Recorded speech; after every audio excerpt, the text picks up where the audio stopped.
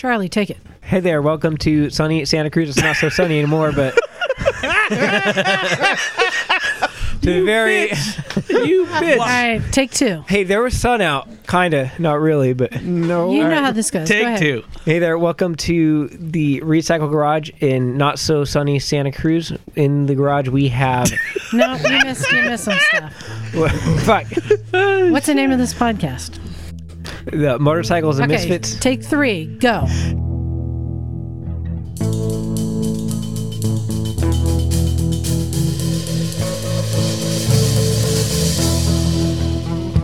Hey there, welcome to the Motorcycles and Misfits podcast at the not so sunny Recycle Garage in Santa Cruz. Wow. I fucking did it. I can see your soul escaping as you said those words. It's the same as like Mike Miranda's spelling. He's like, who the fuck cares if I spelled it wrong? I got the job done. Thank you, Charlie. Wow. Hey, tonight in the garage you have me. This is Eliza. I'll tell you what I want. What you really want. Exactly. Right. I wanna. Also in the garage we have a Bagel, Howdy ho. and next to that we have Isaac. That'll do, donkey, that'll do. Then bring in the humor tonight. We've got Knock. That's a tall order, man. That's pretty funny. I just brought myself. Then next to that we got Jim, Hey, homie, don't you know me? who's already been pissing me off all weekend. All weekend long. It's your lack All of effective weekend long. communication. You got to tell me how you do that because I want to do the same thing. Oh, and his go-to, once he knows he's like pissing me off, his go-to is just to start insulting me. Because I know it's coming. So the best offense is good offense. Heaps it all on. You're a dumb bitch, Liza. On the pretty girl couch tonight, we have Miss Emma. Hello, darlings. Jim is adorable. He can do no wrong. He really is. He's absolutely... Thank you. Sorry. She's a mean old woman. She's a mean old She woman. insult me when I'm in Eliza. kicking distance. Sorry. Miss Emma is on the couch. Yes, thank you, Sorry. darling. Looking There we wonderful, go. I must say. No, thank Yes. you. Fabulous. I've pulled myself together now. Yeah. Also on the pretty girl couch tonight, wearing a new patch on his vest, is Charlie. Yo, What patch you got there, Charlie? I got a very comfortable hoodie. It says vampires on it. Yeah. So does that mean like our little Charlie's growing all up? You're in the club, brother. I You're in the got, club. I also got a box with a brick in it. Hey, can you get me a beer? No, the fridge is right next to you. So I see if you still had that whole prospect thing Mentality. reigning in you. it's Mentality. within arm reach. No, what you do is no, the beer from down the street, Prospect. Yeah, right. It's cold But there. did I notice that one of our misfits, Jonathan, has now become a prospect? What? Yes. Oh, yeah, the other guy, yeah. Yeah. Yeah. Yep. So, Jonathan with the Harley, yeah? yep. Yes. Yeah. How long did you prospect for, Charlie? 1 year. Wow. Now, is it always 1 year, or does it vary from person? It varies. There's a minimum. You have to attend like 9 meetings or something. And Okay. there's a meeting once a month, but How many hours did they give you to get that kilo of heroin down to Laughlin? 32 minutes. Time is money. Time is Yeah. money. We'll see what you got. You know, you just have to push the accelerator all the way down. Uh-huh. Yep. All right, so we've got some fun stuff tonight. But first, let's talk about what we did today. So, we are in the middle of a giant storm, which, you know, we always joke about how it's always sunny here and we haven't had rain in a long time. So Yeah. It's a humdinger. it's coming, but boy, I hope the reservoir's filling up so I yeah. can start flushing my pee. Yeah. Yeah, because it has been maturing somewhat, hasn't it? The Loch Lomond one actually reached capacity. Yeah, I hope the hillsides hold together. You know, Clay was going to make a run down here, and he was dealing with flooding and closed roads and trees down. And Yeah, those mudslides. motherfuckers have chainsaws in their cars just in case, man. But that didn't stop people from coming down, and we had a new kid show up today, Stefan, on his little what do you call those things? Ruckus. I always think of Ruckus. the plural of ruckai. Yeah. Ruckus He brought a ruckus, and he was ready to go to town, and he changed his belt and his wheels and did a lot of stuff out in the rain. He was Why stoked. you didn't tell him to come inside and No, do it? he was No. in like the little canopy over there. No, I let him work in the overhang of the okay. neighboring building. Yeah, it wasn't bad.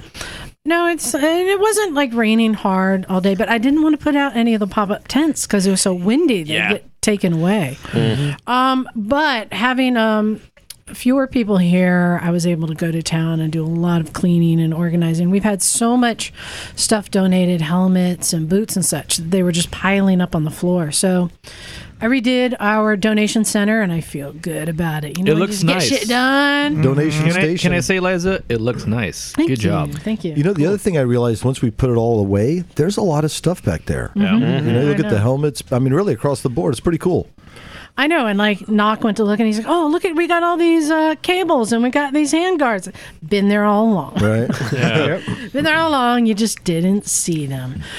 Fortunately, I finally got enough time to start my new project. I know I'd mentioned a little while back that I was looking for a project bike to do, and my criteria for a project is don't reduce the value in doing so, and do something that's a challenge, that's kind of, that will push my creative skills. And I realized I've been sitting on the best donor All bike. along. Right. After going for a ride last week on the Kawasaki Concourse and realizing it had no redeeming qualities whatsoever, I decided... The whale. Shamu. And what was Yes, the trade you made for Shamu. that? So what did you trade for the concourse? the CB 750 Cafe Racer that needed the engine rebuild. Right, that was just kind of sitting around, right? Yeah, and it was more about, I didn't need another bike, but it was more about, I had a guy who was looking for a project to rebuild, and he was going to get that bike done. But you were on your last leg of actually rebuilding that engine, right? You were just like, I'm fucking over this thing. No, because once I did rebuild it, now I have another bike, another old bike to maintain, and that I'd rather it go to somebody who's really going to put the love and care into it. Right. So I felt good about that, but I really didn't need the Concourse, but he really didn't want it, so made the trade. Yeah. And in short time with Emma's help, we got everything that's bolted onto the bike stripped down.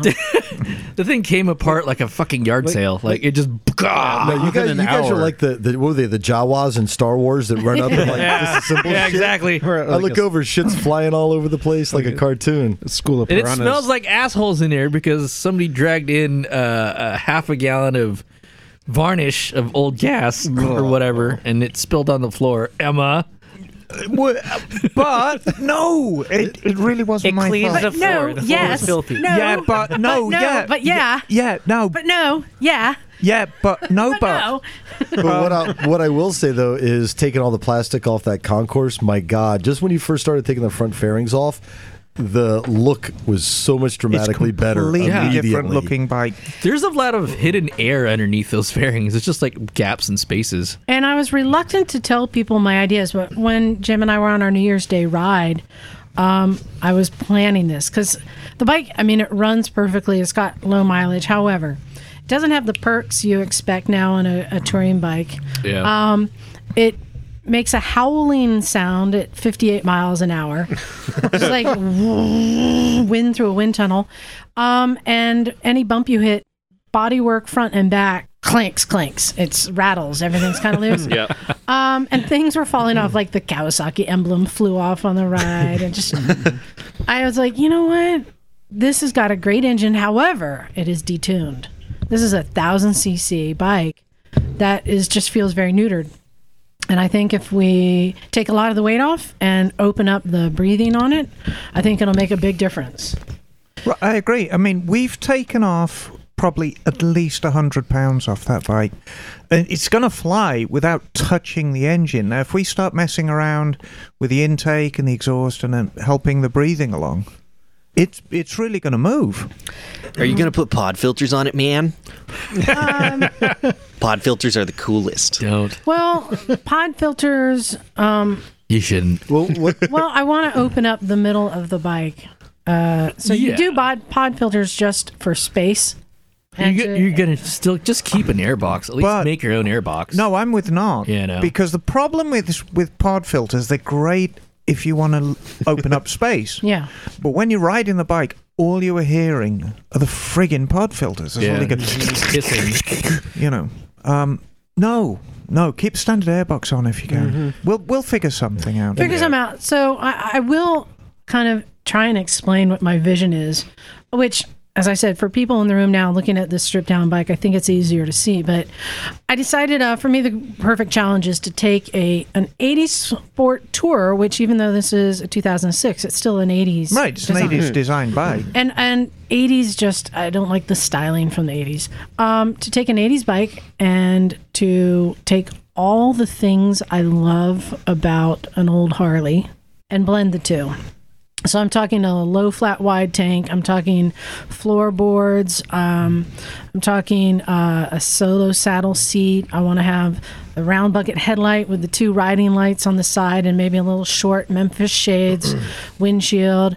I'm talking like a Hugger chrome rear fender, or maybe not chrome, but rear fender. Then with, I love the vintage old luggage racks that contour to the shape of the fender.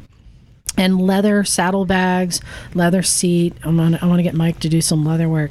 So I'm calling it a modern vintage. Are you gonna get a leather jacket with the fringe on the side, underneath the arms? No, but I still have my black leather vintage jacket. Oh, sweet. That I wear when I ride my. Does it have turquoise on it? No, but it's badass. It's got a giant skull. There's a patch on the back. Flaming skull. Perfect. Are you gonna put the floorboards as forward controls? I have to see how hard it's going to be to do forward controls on this. I got to check the frame clearance. Levers and rods. Yeah, I'm going to play with it. But this is my new project that I'm working on. So I'm building a cruiser. So suspension-wise, you're keeping it modern suspension. Stay with the front forks. And That's nice. It's got the monoshock. I'll tell you this: if you call me and ask me what you think about this bike knock, and if you see me shake my head, that means you're going on the right direction. So yeah. But you guys, you can judge for yourselves because Jim just posted a couple of pictures on Instagram. Yeah, check out Recycle Santa Cruz on Instagram, and we did a little before and after pitch, and it's dramatic. But the bike just looks so much tougher. It went from a neutered, touring kind of a thing. Shamu. It went from Shamu. I know. At first glance, it kind of had this bulldog aggressive. Yeah, no, it looks tough. Well, and it has the steel tube frame. Right. So even just by taking all the bodywork off, it's starting to get a little more vintage look to it. And what's the background of that engine? What's the history? Like, where did it develop from? If it's not detuned, it's an inline 4,000. It's a Ninja 1000. Yeah, it's an old Ninja 1000 engine from the 80s. It's a quick engine when it's in full tune. But just what I'm trying to say is the weight reduction. On that bike, it's going to be so much livelier without doing a damn thing to the engine. Right. It's carrying around 100 pounds too much. And what's really nice is at the top triple tree, it's got these cast handlebars, but they're bolted onto a flat triple tree. So I can take the handlebars off. I got a flat triple tree. I can put risers and big bikini bars on there. Mm-hmm. So, yeah, think 42 Army Harley blended with a modern sport cruiser. What's funny too is the rear subframe just unbolted off that thing. Yep. So you didn't have to sawzall it off. There's a reason for that, Knock. That bike, when it was new, was pitched to police forces throughout the world. I see. And so having a bolt-on rear subframe was a big plus, right? Because police forces, they're very strict. They're like, we want this and this and this and this. And the easiest thing is you have the rear subframe bolt on, and then you can give them exactly what they want without listing 20 different frames. Yep. You have the same basic frame at the front, and then you have Hong Kong police have this subframe at the back, Tokyo police have this, London police have this, and so on and so forth. Were they actually used as police bikes? It's rare. Back in the day, a lot of big bikes were pitched as police bikes. The venerable Water Buffalo Suzuki, 2-stroke triple. had a police version, GT750P. Yep. I mean, I cannot imagine that being used as a police bike because it was just not a low-speed bike. You couldn't do low-speed work on it. It was just all about high-speed pursuit. And the faster you went on it, the more terrifying the handling became. So it kind of... But there it was, the GT750 Police. 754 was pitched as a police bike as well, you know. As long as there have been big bikes around, the manufacturers have wanted to make a police version of it because it's big bucks. That's where the money is, exactly. Yeah, exactly. The government money. You get a fat police contract, you got it made in the shade. Yep. Nice. So we've got some interesting news to share. Who wants to go first? Bagel, you ready to go? Sure. So there is an interesting new concept vehicle that Honda has revealed at the Consumer Electronics in Las Vegas, which is called the Honda Riding Assist Motorcycle, which is based on the NC750X. The Ram. It should be the Honda Puppy. So this is, and basically what this is, it's a motorcycle that it's making use of a lot of Honda's robotics technology, for example, from their Asimo robot. And basically this bike will stand up by itself, apparently without gyroscopes, or at least without relying on the gyroscopes to stabilize the bike. But it balances itself by steering, apparently, and adjusting the angle of the rake angle of the headset, which is just mind-blowing. But that's not the best thing it does, Bagel. Yes. It's not the best thing it does. This is true. Apparently, it will follow you wherever you want like it to a go. little puppy. I saw that video. That That's the was cutest awesome. thing because Yep. Like the guy like touches it on the front fender and then it like comes and like follows him. It's just Here, crazy. boy. and it goes through a door and it like peeks its head through the door and then it looks to either side. I couldn't tell if it was balancing or if it was trying to figure out if there's anything that was going to come and hit it or like I think looking for its like daddy or something like Where'd you go? My daddy. Who's your daddy? So so this is some fascinating stuff. Apparently the idea is that this technology makes it easier for beginner riders to balance the bike without dropping it, and I guess makes it easier to ride the bike safely. Right, and you know, I mean, there's a side benefit. There comes a time in every biker's life, and I'll admit, I'm closer to it than you guys, when you just become too damn old and feeble to hold a larger bike up. I'm not there yet. I'm not going to be there for a long time. But, you know, it's the old boy, I'd better get a three-wheeler, better get a sidecar. Yeah. This thing will keep you on two wheels. How cool's that? This is true. Pretty sweet. You're going to get a load of 90-year-olds riding motorcycles. It's going to be pretty neat. Florida's going to be Yeah, a that sounds scary, scary place. Yeah, my prediction is Florida's going to sell a ton of these things. And maybe it'll self-drive and you just type in where you want it to go and it'll take you there. Yeah, like a regular car, huh? A regular self-driving car, Yeah. right? Self-driving bike. Why? I mean, it's here. I swear to God, like if you were to, go back to the 19th century, 18th century, and you showed this to somebody, you'd be burned as a witch immediately. Oh, Pretty absolutely. So, like, what is this demonry? Like, what the fuck, man? So, on other news, Dionysi returns to space to revolutionize astronaut safety. Apparently, Dionysi went and developed this thing called a skin suit, and they tested it in space with a Danish astronaut named Andreas Mogensen. And what it is a suit that compresses your body, and it actually simulates loading in the head to foot direction, in effect creating gravity's load on Earth, but in a weightless environment. So interesting. I guess the issue in space is you tend to come apart and your spine tends to separate and move away I had no idea. because of zero gravity. Yeah, Not and getting so pulled Yeah. down. because you're Yeah. not getting held down. Most astronauts get significantly taller. Yep. And so Dionysi built a suit to help, compress these people. And it takes about 150 measurements. It has to be taken from the body and then build you a custom suit for it. It's pretty cool. Yeah. Wow. Yeah. Wow. It's like it's interesting because it's like, Dainese typically makes motorcycle gear, Very bicycling, and expensive motorcycle equestrian gear. Yeah, I'm curious, like you said, returns to space. It sounds like they've done. But I guess Right, I don't done know. stuff before? I guess they've done that stuff before. But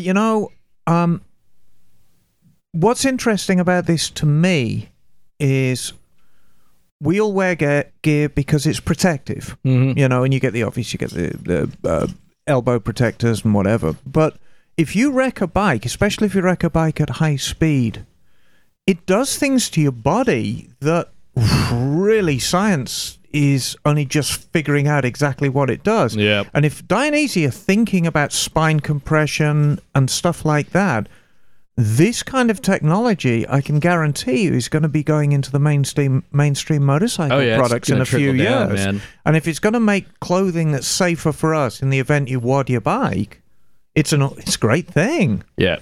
Plus, they'll charge you like an arm and a leg for a suit that's to protect your other arm and leg. Right. Yeah, Exactly. but then you get the knockoff one that's a little bit cheaper. Yeah, no, that's pretty neat though. I mean, Dainese makes some really cool, stylish stuff, and it's nice to see there's actually science and space shit behind it. Science. Yeah, yeah. So, you know what's ready next? Jim, Is it time? are you ready to go on a little journey, Jim? I think I'm ready. Are you ready? I believe so. Where are we going? Wherever could we be? It's dusty in here, man. We're gonna push the cobwebs aside. Is that a bicycle in here? It's a deep, dark place. It is. It's Emma's history It's hole. Emma's history hole. Mystery hole. Welcome back. Yeah, once it is again. Emma's mystery hole. Oh my god. mystery history So- hole. I have a confession to make about this week's mystery hole. History hole. This woman I'm going to talk about, this is the first time I heard this story, and I was absolutely blown out of the water. I'm ashamed of myself for not knowing about this woman, Bessie Stringfield. Mm-hmm. So, I'm going to cut to the chase of the thing that made her the most famous first, and we'll talk about her life. So basically, Bessie Stringfield was an African-American woman, and she rode across the country in 1930 on a Harley. And I think before we actually get into that, we were doing a little bit of research about what America was like in 1930. We almost have to let that sink in a little bit because you're like, oh, rode across country, 1930, yeah, whatever. But then you blend it. Okay, woman. Okay, African American woman. Okay, Right. and then you go a little bit deeper. But you talk about the beginning a little bit, and the whole story is fascinating because you talk about, yes, an African American woman, but was born in Kingston. She was born in Kingston, Jamaica, and her life started off pretty badly. She was born in Kingston, Jamaica in 1911.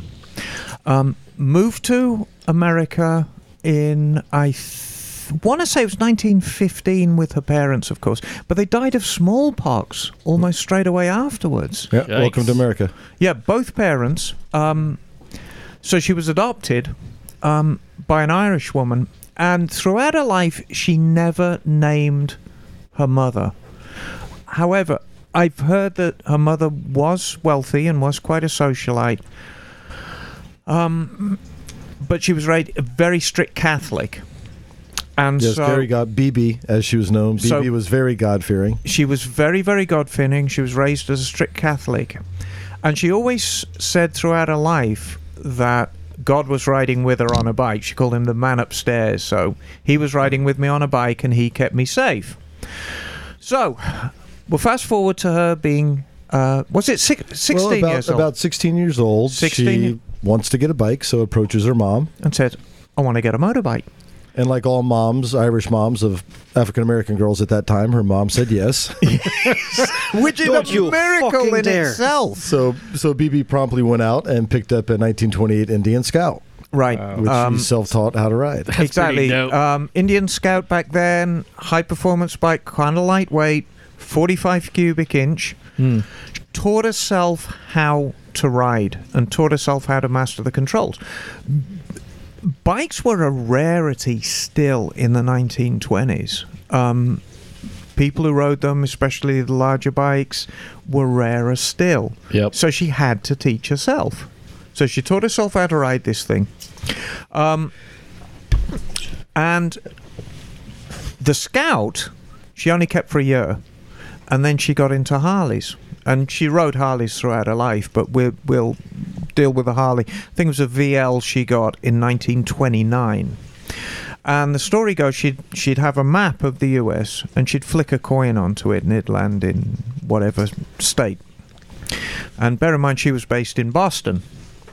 And she'd just ride to that state. And then she'd make multiple trips all within the country. And then in 1930, so bear in mind she's still only 19 years old. Dang, dude. 19-year-old African-American woman riding a Harley VL. She's going to go across the country. In the 30s. In the 30s. So, and I think to put it in perspective a little bit, also in 1930 is when they passed the first anti-lynching law in the United States. So here she heads across while they're actually passing anti-lynching legislation in the country. So it's crazy. Or, another thing, 1931, NAACP is founded. So you talk about some groundbreaking stuff. Yeah. Yes, and it was also the beginning of the Great Depression, too. Right, exactly. The peak year, or the peak is the wrong term. The crash was in 1929, so this was just after the Great Depression. And she's riding this bike across the country. She helped finance the trip. She'd perform at circuses and sideshows along the way. She did the Wall of Death. Yeah, Wall of Death stuff. I mean, not playing. Well, we picked up a picture. Me and Jim picked up a picture of the, it was awesome. net.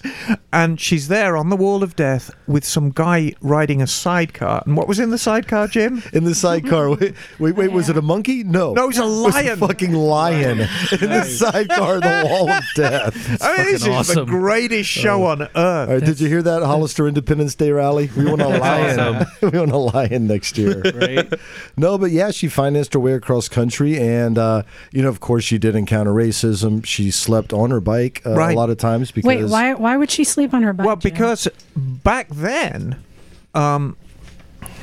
people would just refuse a room in a motel because she's African American. Yep. So she'd stay with people she met along the way. filling stations. She'd sleep on her bike. I'm kind of thinking This is pre-segregation laws, by the Oh, way. absolutely. Just so people understand, this is before blacks had any civil rights. Right, That's what I said. exactly. But this is before the NAACP. Well, there were segregation laws, yeah. And the reason I brought up the fact that she was a Catholic, I mean, she stated all along that God kept me safe. He taught me how to ride this bike. He brought this bike to me. And he kept me safe. Well, and talk about keeping safe. Don't forget, this is before the country's interstate system was built. Yeah, what were the 25 roads? Oh, years she was before. riding dirt roads. Dirt roads, country roads. So, I can only imagine breaking down in the middle of the country, Right. which that bike probably did every now Right, and then. and she's wrenching on it herself because nobody's going to stop and help. Yeah, who's going to help to... Yeah. So, in the museum, we had 28 Harley. So it'd be very, very similar to the kind of machine that she was riding. A couple of features of this Harley. It had a hand oil pump on it. So you'd crank up the oil pressure just by a plunger on top of the gas tank, and you'd prime the oil pressure. Wow. The choke on the bike was the most amazing thing. You undid a cap on the gas tank, and you pulled out this giant siphon. It looked like and you filled it up with gas and then squirted it into a hole in the cylinder head and primed the cylinder with neat fuel. That was your cold start device. These are very primitive bikes. Clincher tires that, you had to dismantle the rim to get the tires on and off. The tires were bad. The roads were bad. Very The people primitive. were bad, probably. Yeah, it's an amazing achievement. But it was just the start. Right. Well, and she was also doing some, she was doing the carnival stuff, the stunt riding. She was racing flat track. Yeah, she raced flat track. But of course, a lot of times she would win the flat track. And did she get paid? Nope. No money for the girl. Right, exactly. So down the road she went. Down the road she went to the next town. Yes. Made her way across the state, and it was the first of 7 trips she made in the 30s. She broke ground. America entered the Second World War. And then what happened, right? She became a dispatch rider. Domestically. Domestic dispatch rider. And she was the only civilian dispatch rider employed by the U.S. Army. So basically what she'd do is sensitive documents go between camps in America. She was never sent over to Europe. But she was the... and she rode her own 61 cubic inch Harley. Right. The whole time. So, yeah, pretty cool. Pretty amazing. But it doesn't end there. It does not end there. She does 4 years working for the war effort and then retires to... Where do we all want to retire? She didn't quite retire. Okay. She became a registered nurse. Oh. Yeah. Not quite. So not quite. So now she's a registered nurse and she moves to Miami. And... who doesn't want to move to Miami? What a great place. I mean, the weather's great. It's good biking weather. She moves to Miami, and that's where she settles down. She makes Miami her home. It's a good thing she didn't live in this modern times, because in Miami, if you've seen what kind of swimsuits they wear, there's no way her balls would have fit in there. I know. Can you imagine? I mean, That was awkward. Say hello to my little friend. Yes. So, she's in Miami, and she forms the Iron Horse Motorcycle Club. No shit. And that was in the early 1950s. The thing is, she stayed with bikes.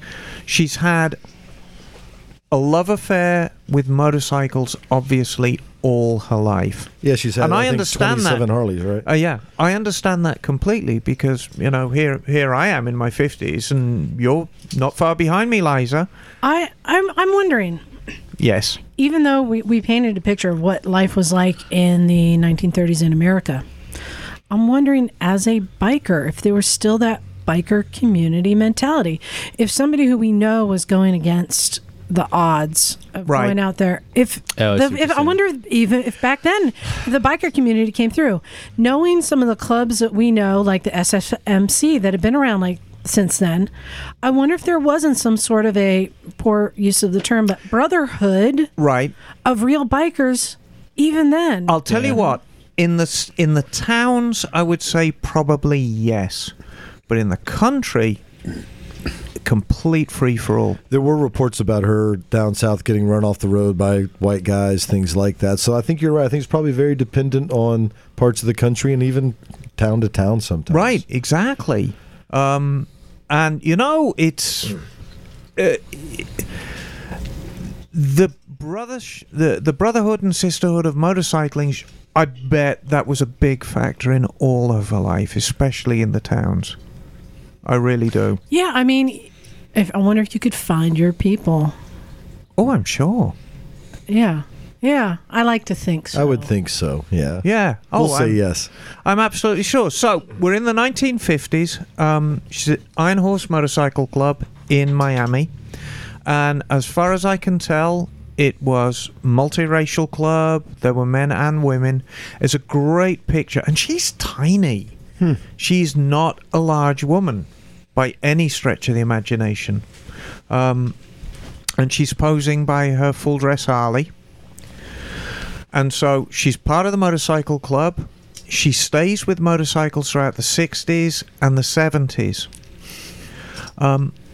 Wait, so how old would she be by then? She was born in the... She'd be 106, 105. No, yeah. No, she died in 1993. Wow.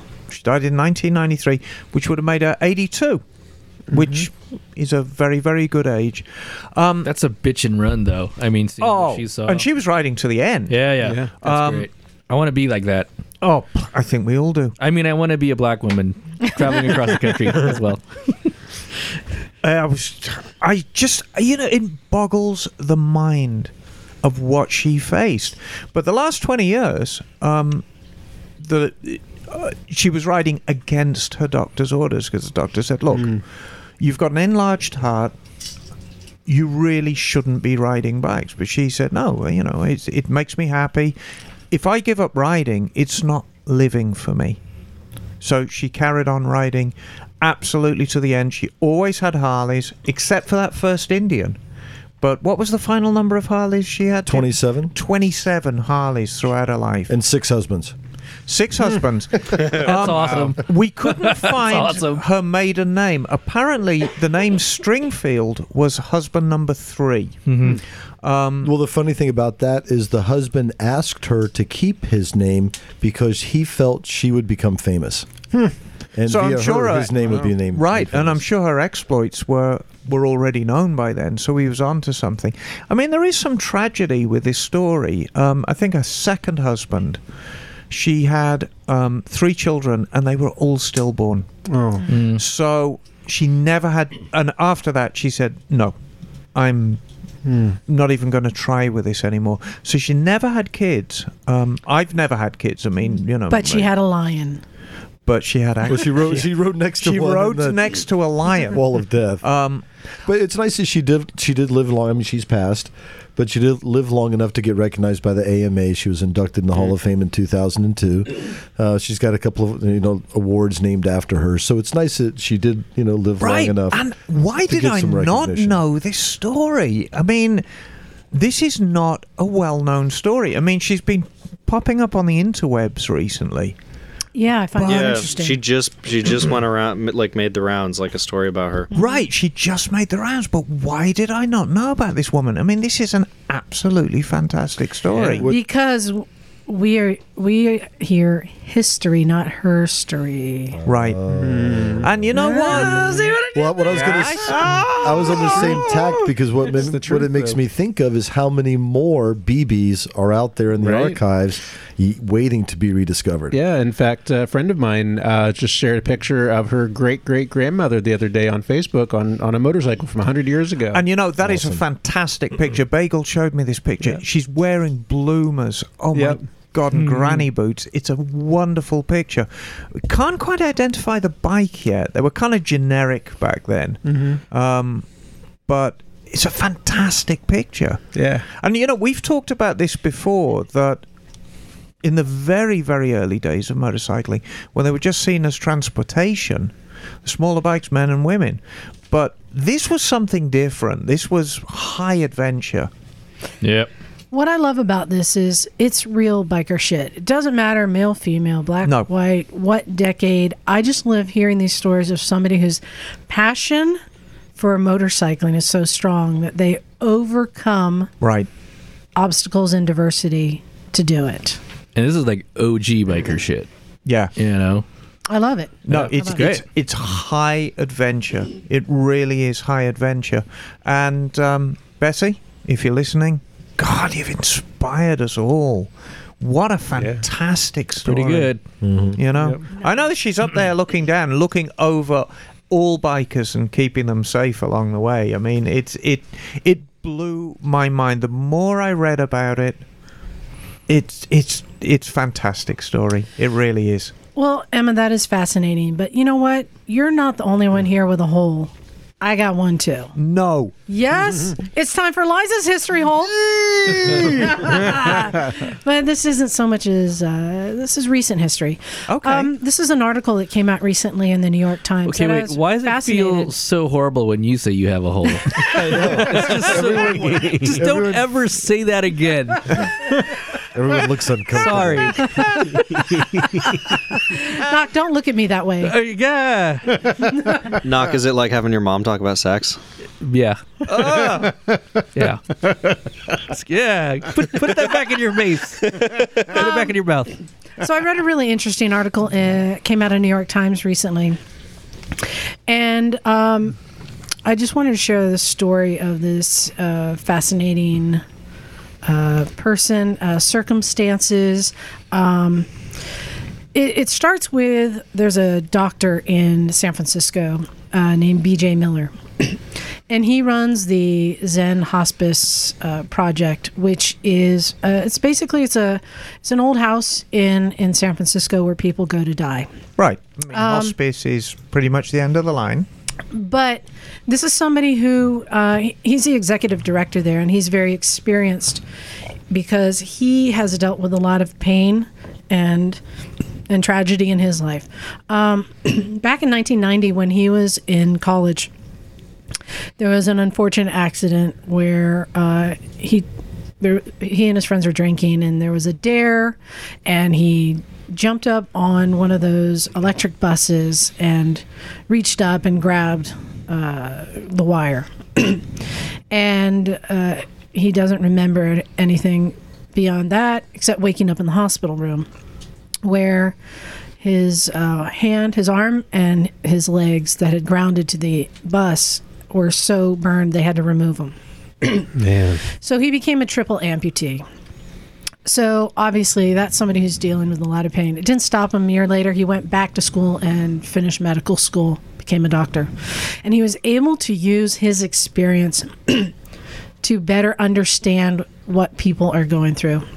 And this is what has really helped him to become a great hospice care doctor.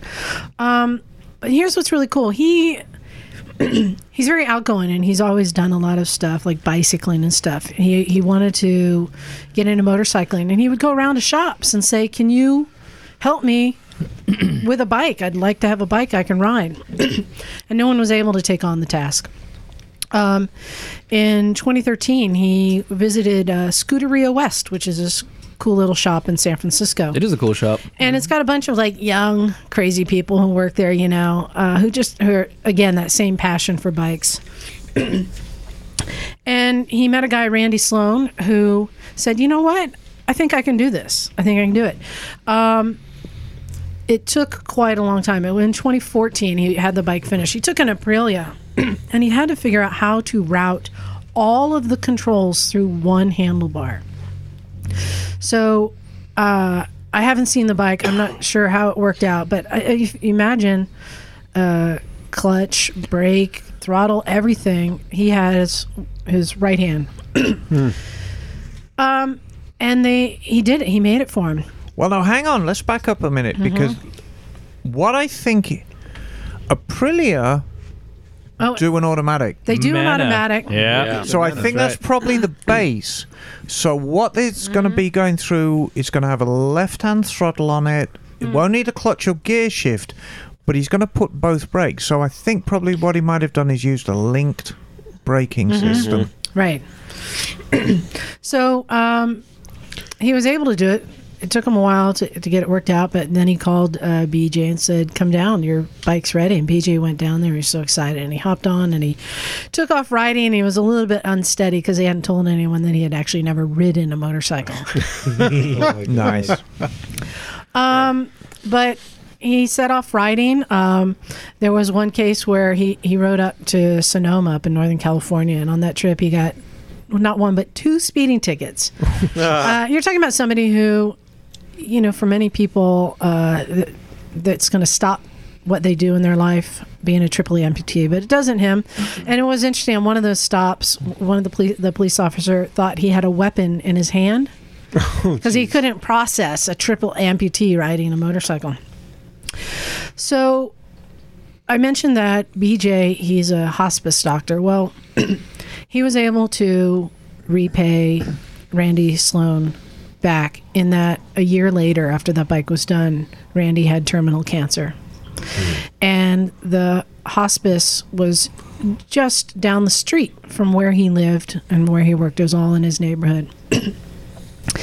And at the end of his life, he was able to go in to the Zen hospice and to have the care and support that he needed, where a lot of hospices don't let you have your friends and stuff in there. They want to be quiet, but this is a special place, and they let people come in and they create an environment that's like a home.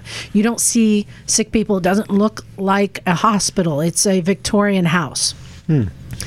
And so he was able to go there, and all of his friends would come and visit, and he did pass while he was there.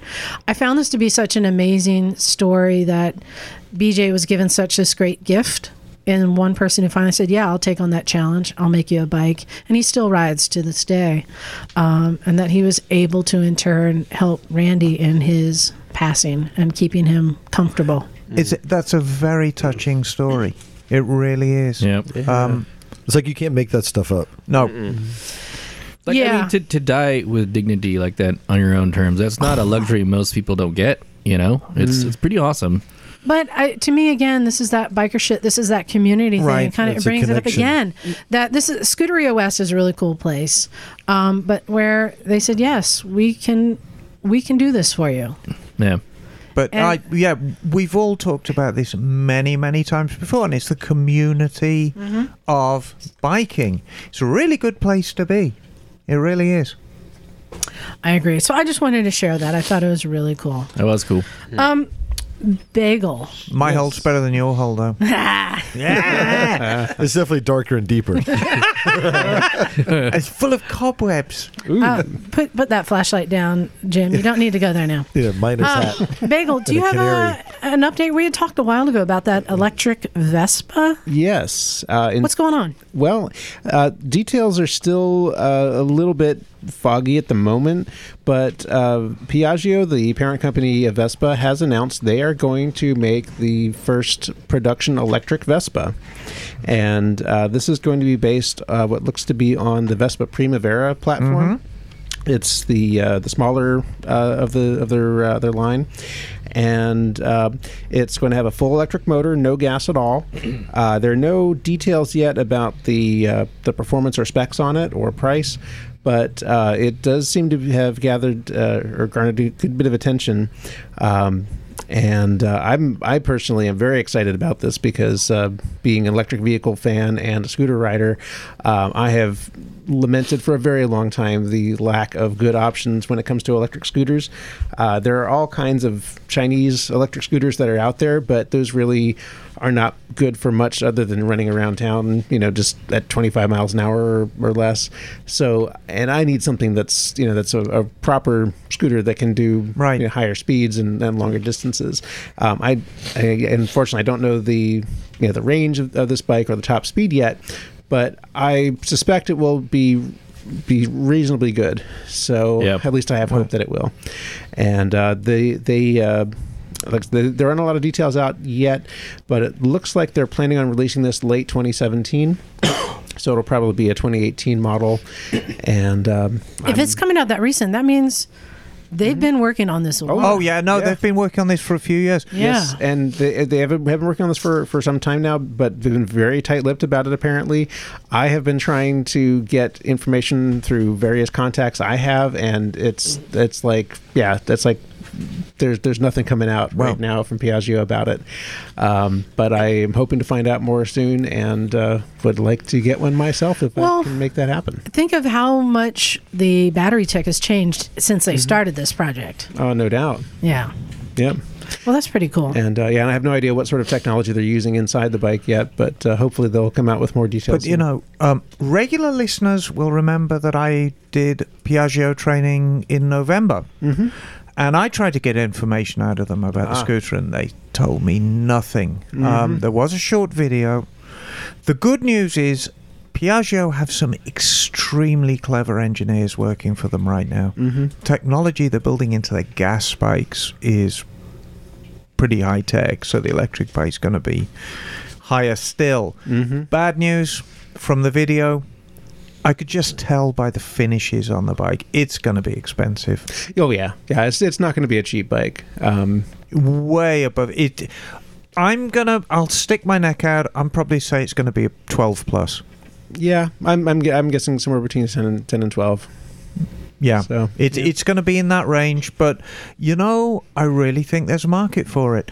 And the thing is with these electric bikes, think how much flat screen TVs were when they first came out. Think how much microwaves were when they came out. Think how much digital cameras were when they first came out. Everything was or your home computer. I mean, these things were staggeringly expensive, but the price goes down.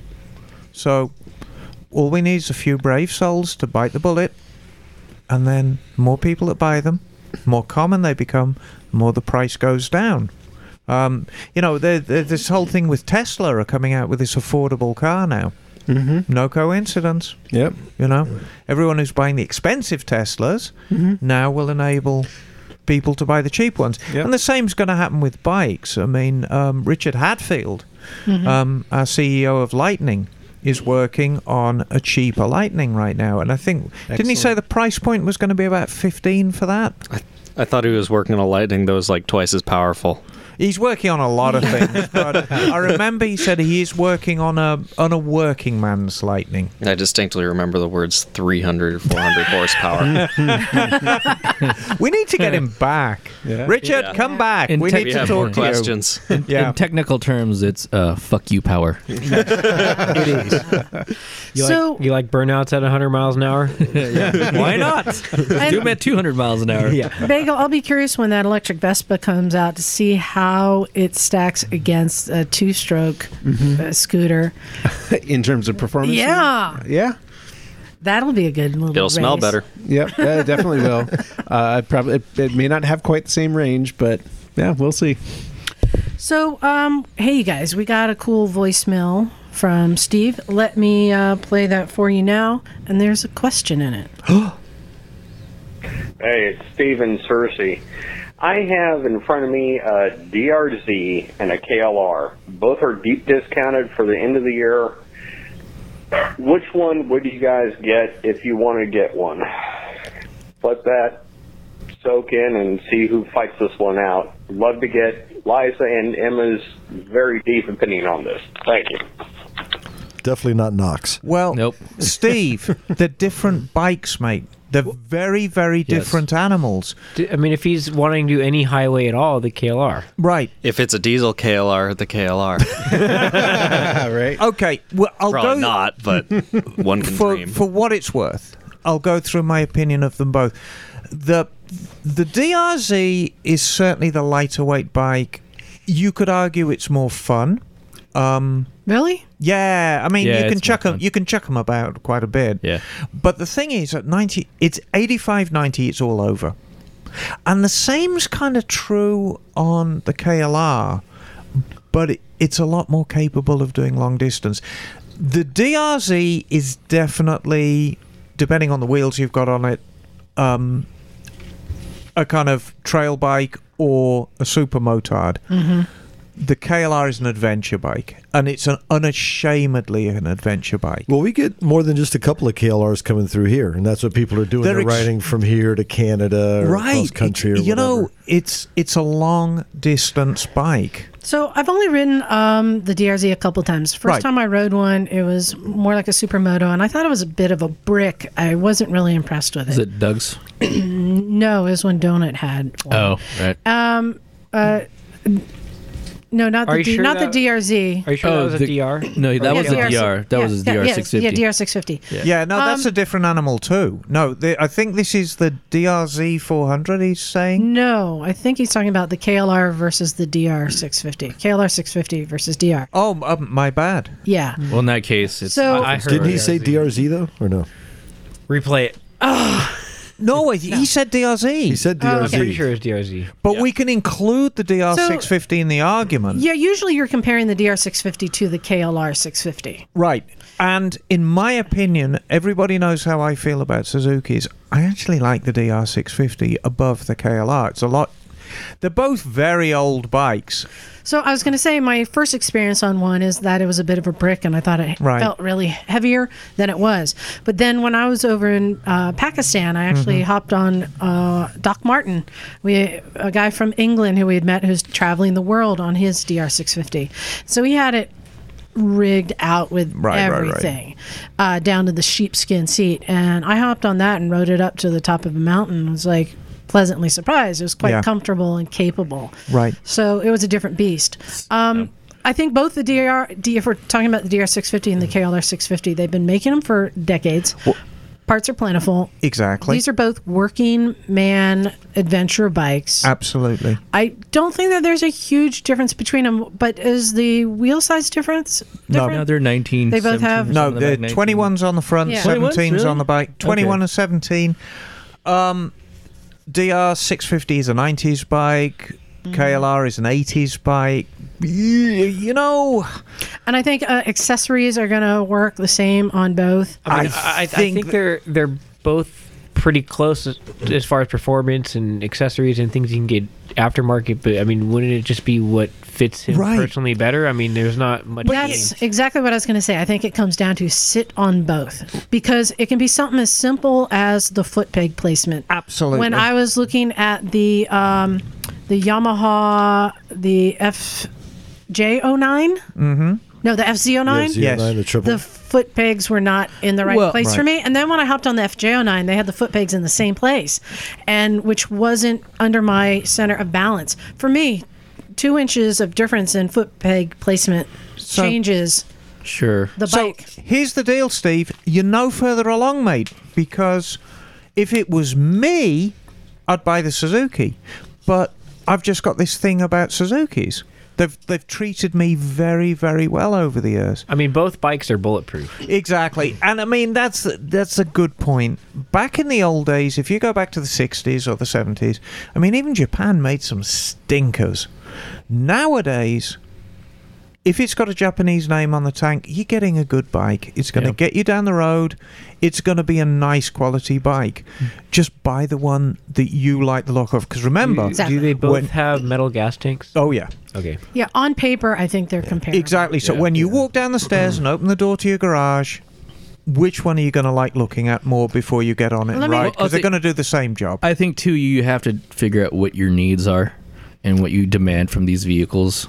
Like, if you are going to do the long-range type stuff, maybe a bigger bike might be better for you because it's less fatiguing to ride. Well, that's if you're talking if it's a DRZ 400 versus a DR650. But I think you should always start with what are your needs and if these bikes can fulfill those needs for you Emma, easily. Between the KLR and the DR650, what colors are available right now? I believe the only color available for the KLR is green. KLR, it's black. It's black, but now. it's got green on it. Yeah. It doesn't have like that camo on it. And the DRZ is gray and black with gold graphics. And you know, so it might come down to color. They're both good looking bikes. They're both great looking bikes. I've always liked the DR style. It's a very handsome bike. You know, there's more on a KLR. KLR's got more fairing on it. It's actually got, you know, kind of a wider fairing on it, but it's got a bigger bike feel. Yeah. You know, but... So there's someone else who has emailed us for their help before, and I think he found an answer. What do you got there, Bagel? I have an email from Nathan Simpson. Hey, Nathan. And Nathan writes, last I read you guys, I was in the process of looking for my first bike. Liza, thanks for the ads you sent my way, but I'm proud to say I'm the new owner of a 1982 GS 450E. Good choice. Cool. Yes. The good news is it only had 16,000 miles on it. Wow. Was garage kept. The chain, sprocket, and forks are in good condition without any rust. New tires, idles well, runs great, and no extra engine noise when turning it off. The bad is it runs a little rich, has a few dings and nicks from rocks on the highway. He paid $2,000 for it, and he says, but I'm extremely happy with that, with what I got. I just picked up everything I need to do some maintenance, beer, carb cleaner, chain lube, brake cleaner, etc., and can't be more stoked to get my hands dirty. He continues, says, my apologies to Kat. Turned out I needed something sooner than I could get to Santa Cruz, but that horrid gray color is just ugly as sin. Good luck on selling the 250. Yeah. You know, I don't have a lot of experience with the GS450, except there was somebody here years ago in the garage who I'm not going to name, but he had one, and it had been like his first bike, and he had ripped around town on it, and he hadn't ridden in a while. He wanted to fix it up, and he got so frustrated with it. He lost his temper, took a hammer to the engine, started beating it, and threw it down a ravine. Oh, jeez. Wow. And I was like, I don't know how to process this. Let me give you a brief history lesson with that engine. 1977 GS400 bulletproof, became the 425 bulletproof, became the 450 bulletproof, became the Goose, which is exactly what Mike is riding. Bulletproof. What a great engine. Okay. Cool. And you know what's awesome is you're totally enthused about doing this kind of stuff. So that'll take you a long way, man. Yeah. Yeah, I like the first ingredient on his shopping list was beer. Yeah. You're going to need it. Right on, Nathan. Yeah, And, congratulations. he finishes up. There's a little bit more here. He says, at first, my girlfriend was vehemently opposed to the idea of me getting a bike. Ooh. But once she saw that I was going to get one regardless of her approval, she became more supportive. Once I kicked her ass out the door, it was a lot easier. He says, so supportive, in fact, that she even rode with me for 50 miles in 2 days. Yeah. Of course, her Christmas present this year was a good helmet. Good. Our first ride together in frigid Santa Barbara was ice cream at Cold Stones. And he says, anyways, I've rambled long enough. Time to throw on your podcast and get to wrenching. Cheers, Nate. P.S. Why does no one say order a pizza at the end of the podcast anymore? The one person that actually gets the joke. Because I banned it. That's why. It was beat out of us. Under threat of permanent banishment. There were threats and stink eyes involved, yes. Of course, now if you said order pizza at the end of the podcast, Alexa would order pizza in someone's house. Right. But just as a final footnote, I know Nathan included a picture of the bike, and it's a great looking bike. Yeah, it's very really clean. nice looking. What year was that, he said? 82. Nice. Yep. Okay. Cool. Yeah, garage Back kept here like is picture. 16,000 miles. Good Oh, find, yeah. Yeah, very handsome bike. Nice. Nice. Jim, you got an email there? I do. So I've got an email coming in here from the frozen Northeast. Yeah, better us, you than us. Hey, my homeland. This is Alan from Ithaca, New York. Close. Beautiful part of the country. Just listened to episode 177. Enjoyed it immensely and found myself talking out loud in my car when you were answering the email from the gentleman who was looking to buy his 16-year-old a motorcycle. Well, I think the opinion everyone had were good. I'd like to add to the list the Honda CB500 line. Yeah. Oh, yeah. Right? The That's a good one. 500P twin motors, superb, very trackable for the new rider. It's full-size motorcycle, available naked, fared, and adventure. $600 to $6,500. Okay. Good for anyway, somebody who's a beginner. It'll do highway all day, twisties, everything. It's a very capable bike. No, he doesn't work for Honda. On a different note, Emma, yes, you. Hello. Yes, you over there. May I suggest Glenn Curtis as a topic Ooh, that for would be your a good one. history hole? Yes. He's a brave man, Yeah. Glenn. Okay. He was a fascinating man in the motorcycling world and beyond. Yes, he was. I think you'll find the research interesting, and you certainly will. I'm sure if I pull Glenn out of my hole, it'd be enjoyable for everyone. And I that just would want to be- make something clear. Is that a felony in like 5 states? Yeah, I think it is. At least. And specifically, I've made it clear to some other podcasts that Honda 500 twins were the biggest turd in the world.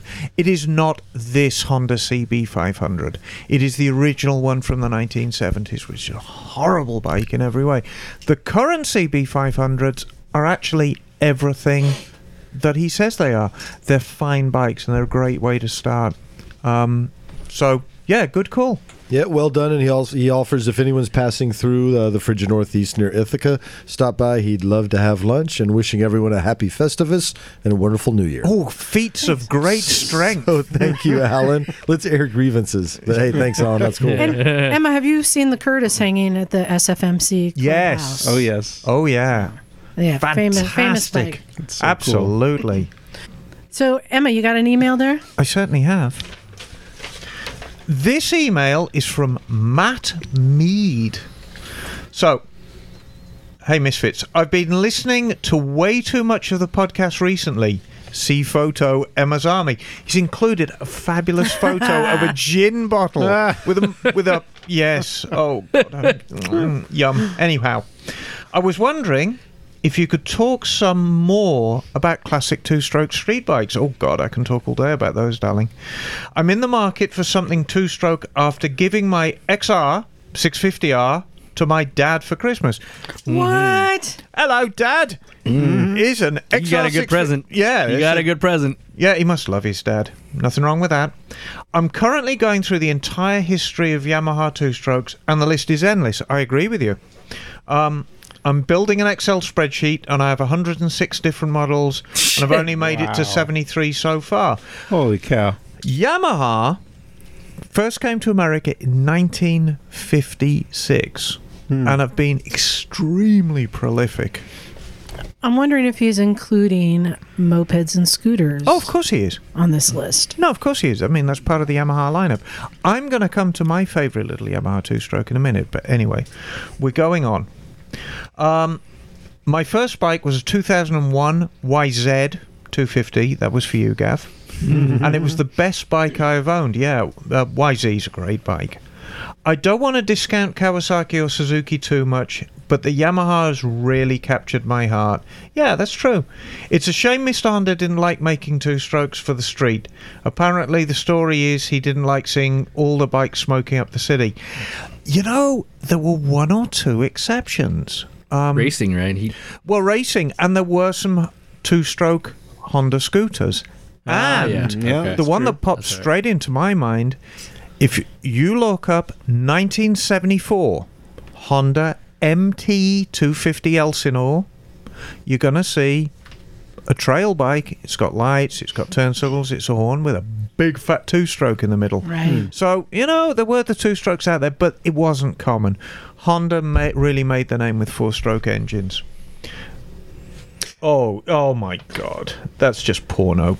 Yeah, Jim showed me. Didn't Rob Talbot have that the 500cc two-stroke triple? I don't remember which. Yeah. Oh, well, yes, he did upstairs that's by the door. What I was showing a picture of to Emma.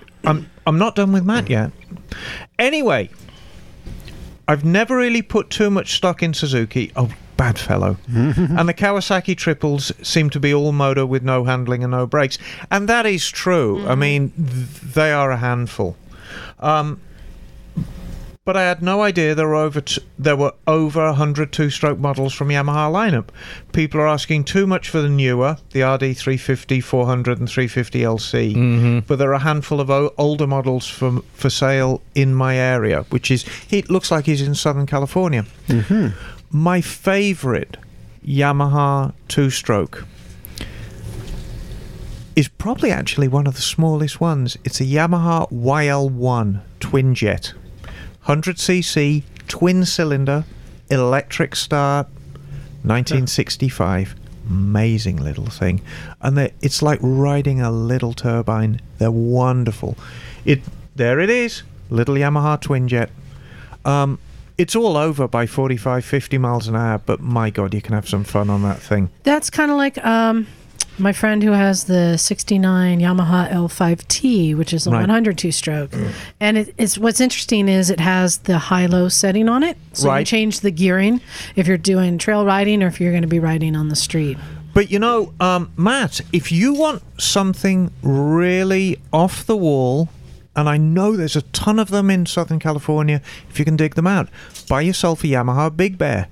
What is this? A Yamaha Big Bear is 250 or 350 two-stroke high pipes. It's like a street scrambler. Very handsome bike from the mid-60s. Yeah. Oh, I'll have to check that one out. Yeah, it'd be a good choice because it's going to make good power. It's about 35, 40 horsepower. It'll get you down the road very, very well. It's got that great 1960s, very handsome styling. So, Yamaha Big Bear. There it is. Isn't that a great looking bike? Yep. That is neat. Oh, that's beautiful. That's kind of like a dream. It's got that kind of style to it, you know. Scrambler. Mid-60s Toaster tank. Yeah. Mid-60s White Japanese styling was very, very handsome. They really had quite a unique look. And just as another thing that I'd look at, just to be different, but the prices are getting up there.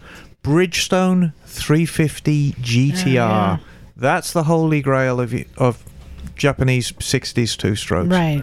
The 350 GTR is an amazing bike. You find those in barns every now and then. Well, they come up in barns, but you know what? You're not going to get much change out of 7,000 or 8,000 for a good one now. But that's the holy grail. Pretty cool. Well, it's too bad that he gave his dad his XR650R, or he could have spent the weekend doing what Knock did. Knock, what did you do yesterday? I spent 2 days installing new rings and a piston and a cam chain guide into my XR650R.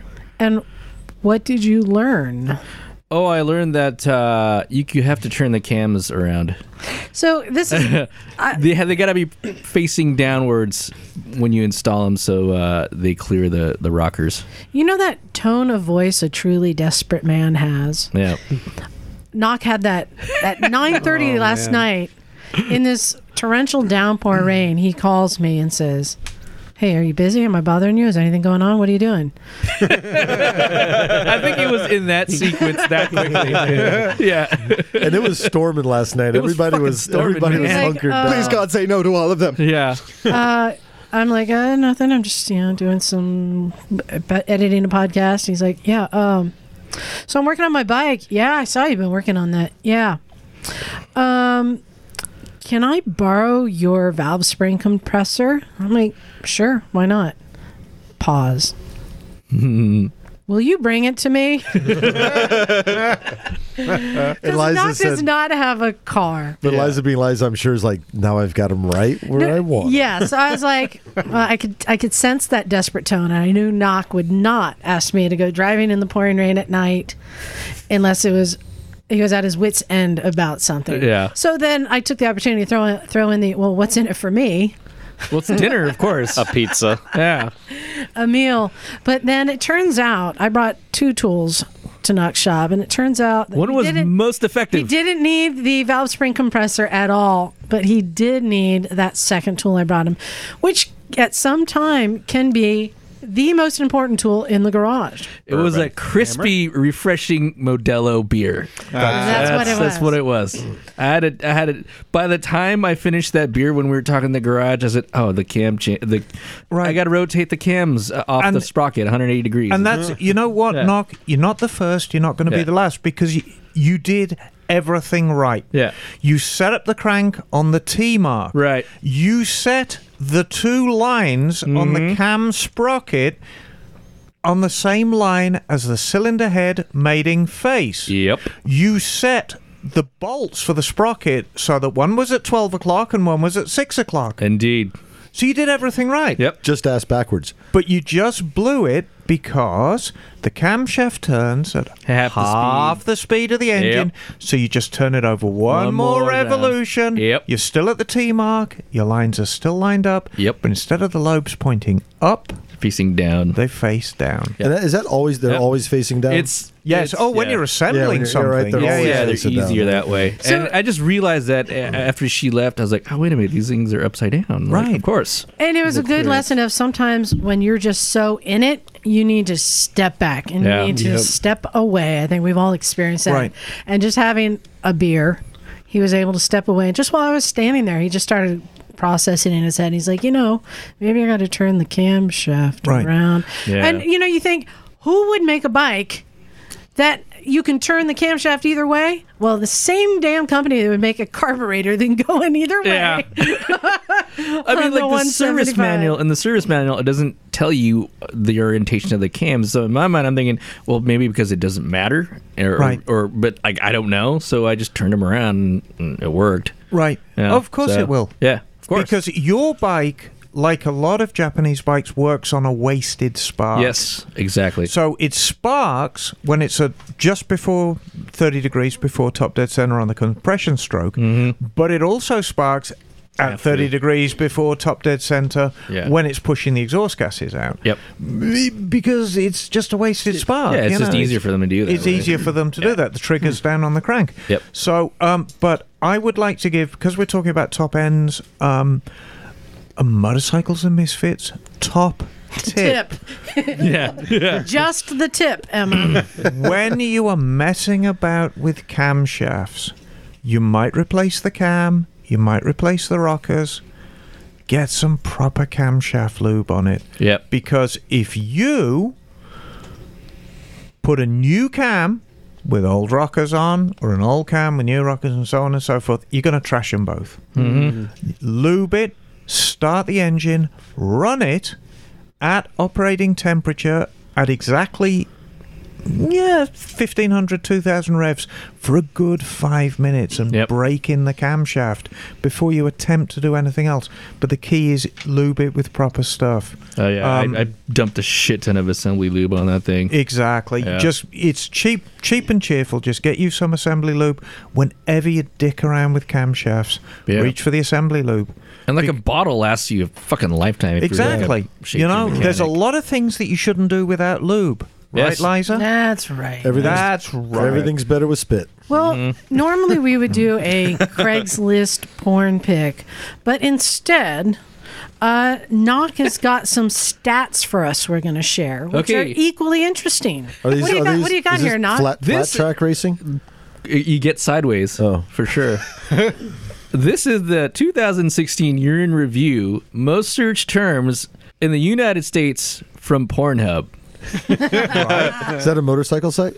I guess. Okay. Well, that's I heard what about it. motorcyclists call Craigslist. Right. First term, stepmom. So this is most searched? Second term up by 1 point, lesbian. Hey, right. moving up the chart. All right. Third, up by 4 points, stepsister. Oh, Yeah. whoa. Fifth is MILF, up 2 points. I'm going to skip around a little bit here. I'm curious if these are moving up, what's moving down? Rabbi? Cartoon is down 3 points. The anime sex just isn't cutting it anymore. No, but let me get to this. Up 18 points, lesbian scissoring. Oh, that's a big move. That one's on you, South Park. Up 63 points, massage. So, there's massage porn out there. It's good. It's mainly instructional, right? Right? Up 452 points. Ooh. Overwatch. What? Yeah, it's a new extremely popular first-person shooter online multiplayer game. Yeah. One of my There it house, is. one, There it is. one of my housemates plays So it. it's porn based on video game. Is it real characters. people or video people?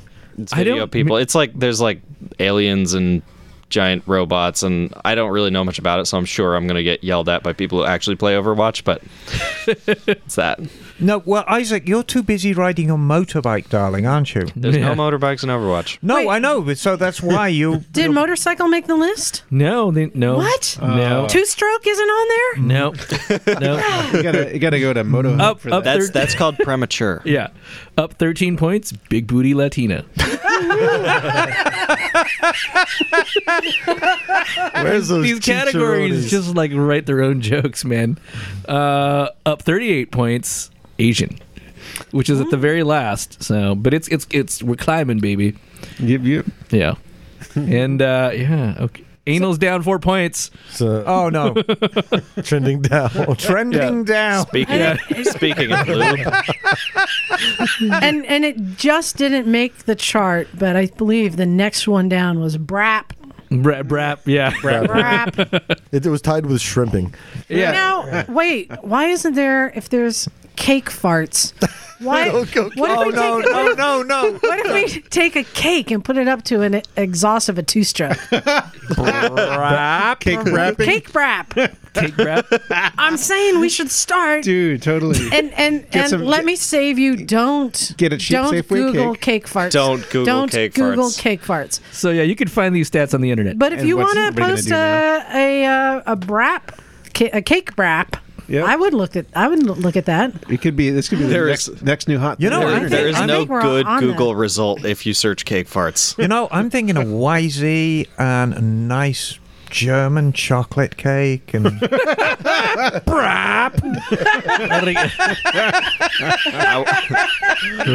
I want to be downwind. Ring ding doo doo. As long as it has some cherries on Or how top. about Oh, crow. how about a bultaco with some tres leches?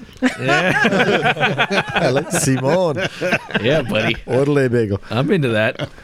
Well, I think it's gone completely off the rails. this is a motorcycle podcast, I thought. I can't believe you said cake farts. Liza, what is wrong with you? Well, you know what time it is? It's time for the Zachbot to do his thing. So, if you would like to reach us and share an email or a voicemail, you do so here. You can find us online at motorcyclesandmisfits.com, on Facebook at Recycle Santa Cruz. Send us an email at recyclemotorcyclegarage@gmail.com, and you can call and leave us a voicemail at 831-291-5112.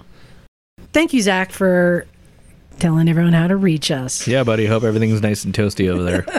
We miss you, Zach. So send us your emails. We love to talk about this stuff and voicemails. And I tweaked the website a little bit, so you can link now to our Instagram there. Yeah, check out Instagram. You can see what we're up to during the day. We're going to start posting the concourses. Concourse is progress. It's like It's Pilgrim's awesome, though. Progress. It's actually but really it's going to be cool. Concourse. Yeah, Shamu is no longer Shamu. But you can see some of the players, what we're up to. So check out Instagram. All good. Exactly. And again, Charlie, congratulations for making manhood. Woo! And Now your adventures begin, son. And now they start. Yeah. Well, I'm just curious to see, now that you just became a member and Jonathan just became a prospect, are you just going to turn around and start bitch slapping him, or like what? Was he assigned to you? No, Doug. Oh, okay. Doug got him. Okay. Nice. okay, very good. And buy a calendar, not least because I'm in it, Isaac's in it, Yes. Jim's in it. And there's some. Oh, is he in it? Little Jim's I in am it. I'm censored partly. There's You- some you are- question. There's some question how to buy a calendar. I myself am not sure. So all you got to do is send an email to Recycle Motorcycle Garage, or send a $20 PayPal payment to recyclemotorcyclegarage@gmail.com, and I will make sure it is forwarded to Mary, who is shipping them out. But get a calendar. They are a They're hoot and a holler. Pretty funny. Fabulous. Emma's is, yeah. It's porno of some description. So I think on that note, we're ready to wrap up. Thank you, everyone, for listening. I love our people. And gosh, in this new year of 2017, I think we're just going to keep doing more and more and more. We're hope looking so. forward to it. Just keeping it real, bruh. Yeah, 2016. When keeping it real goes Sounds wrong. creepy when you say it. It does. It totally does. No, 2016 was a pretty good year, but 2017, yeah, I'm really looking forward to getting into it. Exactly. And I'm ready for this rain to end. Yes. Oy. Yep. We know how you feel right now, the rest of the country and world. But no, I think by next week we'll be back to our old sunny Santa Cruz. At least it's not freezing, you know. Exactly. So on that note, I'm ready to get out of here. This is Liza. Bagel. Isaac. This is Nog.